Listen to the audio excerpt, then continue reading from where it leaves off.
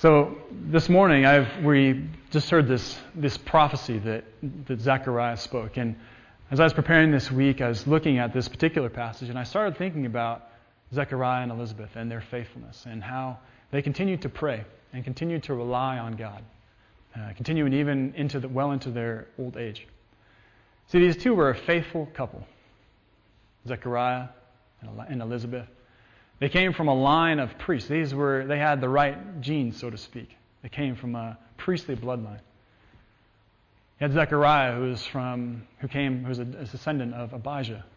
And you had Elizabeth, whose ancestors, one of them, or the most important, was Aaron, the great priest. And so you have this great lineage coming down to these two faithful people. But the interesting thing about them is that they didn't have any children. Now, in our time, that's more normal, and we see that oftentimes more as a physical or as a medical situation. But in those times, they saw that more as something spiritual. And Zechariah and Elizabeth, people probably had a hard time putting the two together. I mean, they come from a priestly family. They were so faithful, and yet they don't have any children. What could they have been doing wrong? See, at that time, they understood that God was the one who gave children. And we still believe that today, but it's something slightly different still. But still, they continued to be faithful. Zechariah and Elizabeth, they continued to be faithful. And it's this special kind of faith that they had. To be faithful even when it wasn't easy. To be faithful even when it was difficult. Or maybe they questioned, was it working? Or did it matter? And so Zechariah continued to carry out his priestly duty. He would go to the temple and he would do his part. He would serve and he would offer the incense. And it was at this time that he was in the temple. He had been chosen by lot, as was the custom. And he went into the temple and he was performing his priestly duties when an angel of the Lord appeared on the right side of the altar of incense. The angel Gabriel. And the first thing he says to Zechariah, he says, "Do not be afraid, Zechariah." You can imagine how terrifying. Even being in the temple where you expect God to show up, and still here's one of his angels shows up. But he says, "Do not be afraid, Zechariah. Your prayers have been heard. Your wife Elizabeth will bear you a son, and you are to give him the name John."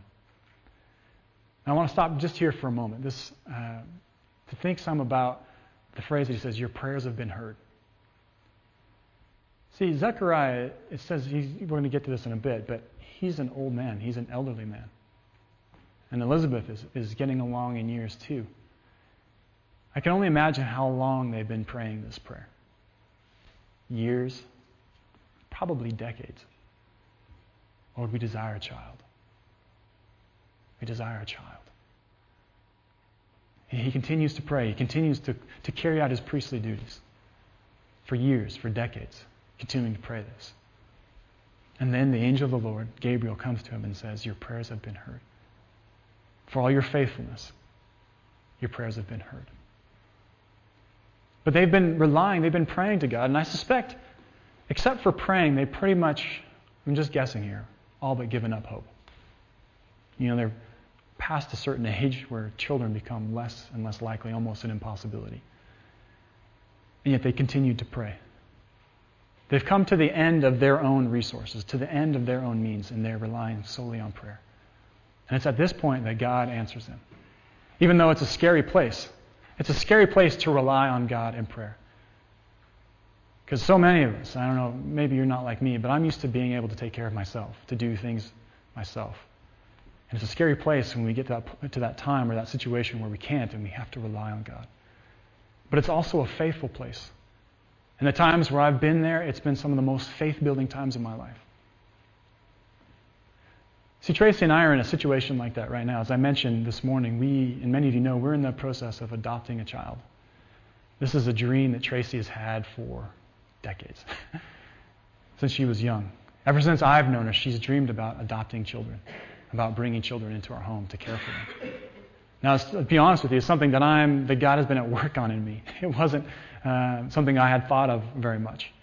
But we're in the process now of doing it. And it's difficult for me.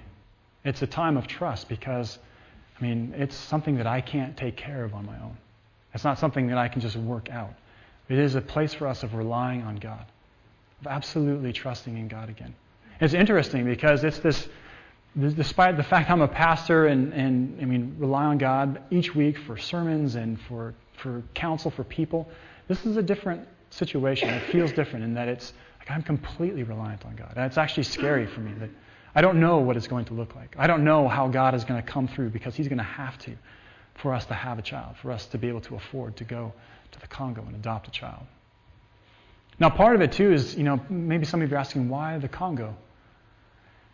It's complicated, but part of it is the fact that there's tremendous need in the Congo, that there are thousands of children there without family, without parents who have died of basic illness, parents who have died of AIDS, and children who need help. And orphans are the most vulnerable of any society, especially in the Congo.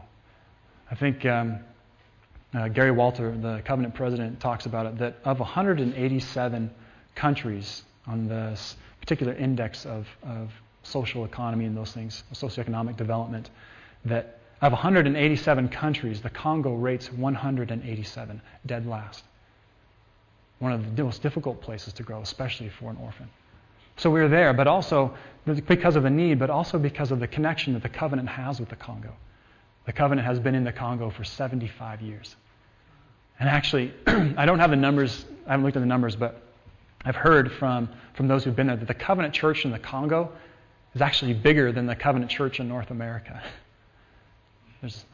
There's tons of churches, millions of Congolese Covenanters, our brothers and sisters there. And so we saw this connection that we had, and then part of it was through prayer, through discerning God's direction for us to go and to adopt a child. So we can relate to this prayer that Zechariah has been praying.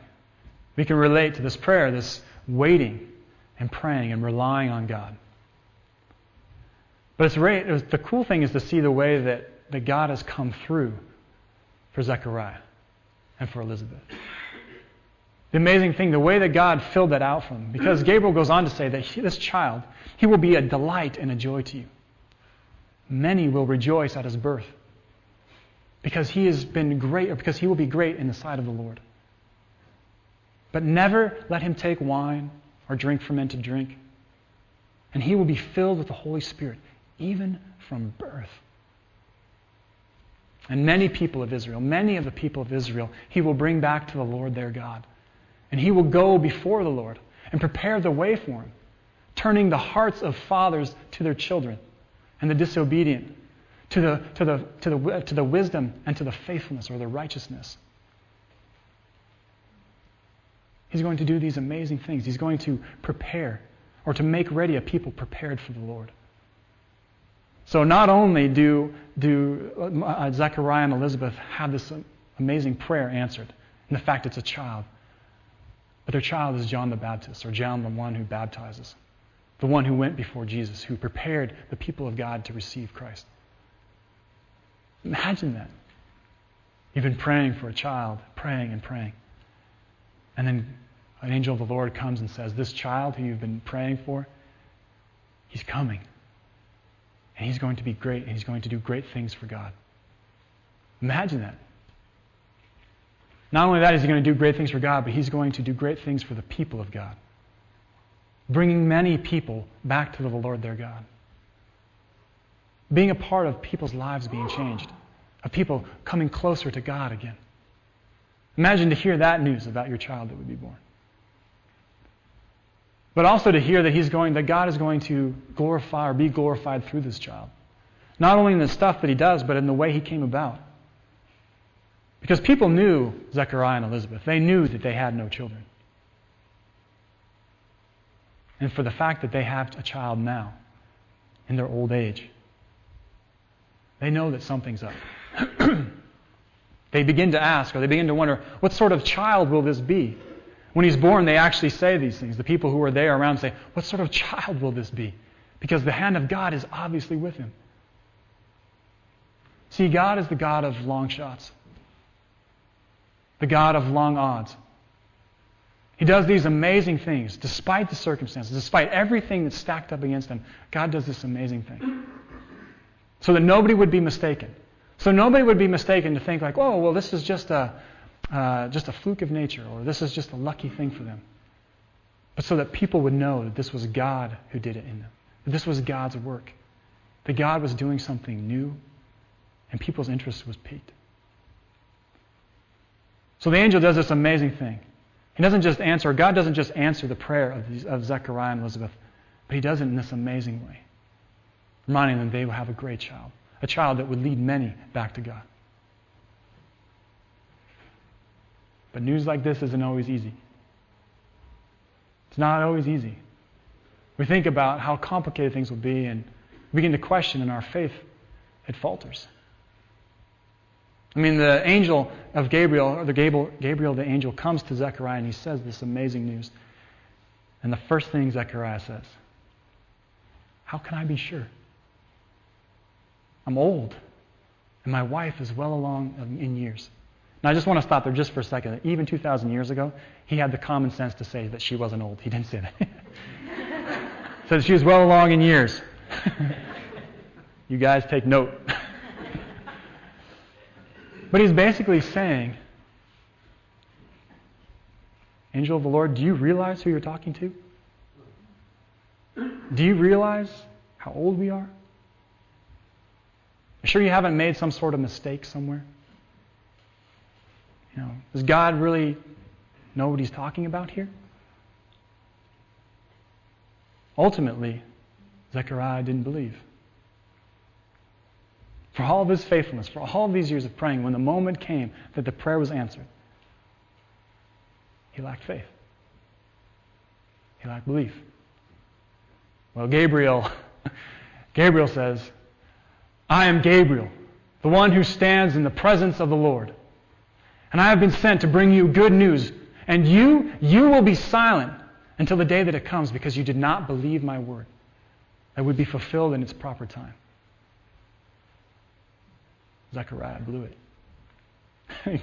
Gratefully, God is merciful, and so the only thing he couldn't do was talk. It's almost, you might see that as extreme grace, actually.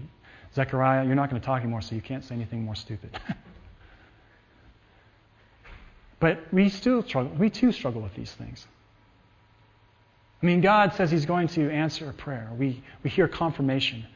And yet we are afraid to believe. We are afraid to put our trust in it because we've maybe had a long experience of it not being answered. Maybe it's with illness. Maybe it's something with our health or an ailment that we continue to struggle with. We continue to pray for it. And we struggle to have the faith that God might change it. Or when he says, yes, I want you to be different, do we trust it? Or maybe it's a relationship. Maybe it's something with our wife or with our husband. Something with your children. A relationship that you have with someone. You pray that things would be better. And then when the opportunity comes, when you sense God saying, here's how it's going to be different, you begin to lose faith.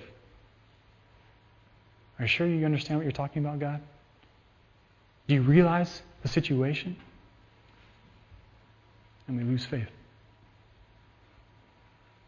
See, I think about this story, there's so many parallels with this and with me and Tracy and I about adopting a child, because I don't know if you know this, but to adopt a child from the Congo, it's about $40,000. And we don't have $40,000. So it requires faith for us. Tracy is great at this, and she's been the one encouraging me. She should be the one up here preaching this sermon, saying, don't worry, God will provide. God will provide. And so we are taking these steps on this amazing journey to adopt a child. See, that's the thing for me. For me, holding the child in my arms, that part's easy. Like, I can see that, and I can't wait for that. But all the expenses, all the work, all the paperwork, and everything that goes before it, that part is daunting to me. But thankfully I have Tracy. She keeps saying it'll be fine. We'll figure it out. God will provide a way for us. Keeps encouraging us. See, I say these things to encourage you, because I know that you too are facing difficult things. Things with your family, looking at the future and what it means, thinking about your health, or things that have gone wrong in the last while. I want to encourage you that God has a way forward for you. That in our faithfulness to Him, God has a way forward. want to encourage you to keep praying, to keep seeking God in this, to keep following Him even when it's difficult, even when it's hard to follow, even when it's hard to trust for fear of being let down. The amazing thing is that in our faithfulness, God will do great things. Despite the losses that we've suffered, despite the setbacks that we face again and again, despite the frustration of, God, why isn't this going right? Why aren't things changing? Despite all of this, when we will remain faithful to God, He will continue to do great things. Maybe not on our time scale. Maybe not as soon as we'd like, but He will do great things. He'll do great things in our lives. Great things then as it ripples out from our life in the lives of others around us and for His kingdom. I mean, think about this. That Zechariah and Elizabeth, on the day that John was born, this elderly couple, have their firstborn son. And all the promise that they've had, or the angel spoke to them about him, and the day comes when he's born. After decades of praying for him, of longing for him. And they hold their child in their arms. And they asked Elizabeth what to name him. And unfortunately in those days, men didn't trust women very well. And so she said his name is John. She was adamant about that. She knew it, and she was right. But all the people around him said, well, let's ask the husband. They don't even have a John in their family. And so they asked Zechariah. And he can't talk, so he grabs a tablet and he writes, his name is John. And at that moment, his tongue is loosened, and he begins to praise God. He begins to rejoice and praise God for what He's done. This amazing child that they have now, prayer that has been answered after decades of praying it, holding this child in their arm. I can't wait for that day for us as we look forward to a child that we don't even know yet. We don't know when he or she is coming, yet we continue to pray for them. So God did this amazing thing through their faithfulness, through Zechariah and Elizabeth. He did this amazing thing in their life. Imagine the joy, or can you just even imagine the joy for a moment of what it was like to hold their child after so many years? But the amazing thing is what God continued to do through that. Not only in their lives, but also in the lives of people around them. Because their whole village was gathered around. I mean, this was a big deal. Elizabeth, in her well advanced in years, or well along in years, as Zechariah puts it, was having a child. And so the village was gathered around. And when they saw John, or when they saw how he was born, the text said that they were afraid. I think what that means is they were wondering, what is God doing here? And it says that throughout the hillside, throughout the villages, people began to talk. Rumors began to spread like wildfire. The news that God was on the move, that God was doing something new, something amazing, began to spread among people. But it was more than just sort of, coffee talk or something that you talk about with people on the street. It said that they pondered these things in their heart. They had stake in the game now. It wasn't just idle chatter about, did you hear about that lady Elizabeth? But they began to ponder in their heart, I wonder what God is doing. What sort of child is this? What sort of man will he grow to be? What is God up to? Because obviously His hand is on this child. So it begins to ripple out. See, our faithfulness, when we continue to faithfully follow God, and especially when it's difficult, not only will we be blessed by it, but people around us, they will notice it too. Christianity is not so compelling when things are going easy. People look at us, and if we look the same as everyone else, they say, what's the use, or what's the need? But when they see us go through difficult things, faithfully following God, and then God finally comes through, that's powerful. That's compelling to people. It changes the people around us. But not only that, God will use that faithfulness for His kingdom. So Zechariah, in his joy, he begins to prophesy. Begins to prophesy, saying, praise the Lord, the God of Israel. Praise the Lord, the God of Israel, for what He has done. He's brought a child. He has come to rescue us. He has come to rescue us and to raise up a horn of salvation in the house of His servant David, just as He said through the prophets, the holy prophets long ago. Salvation from our enemies and from the hands of those who hate us, to show mercy to our fathers, to remember His holy covenant, the oath that He swore to Abraham, that to protect us from the enemies, from those who hate us.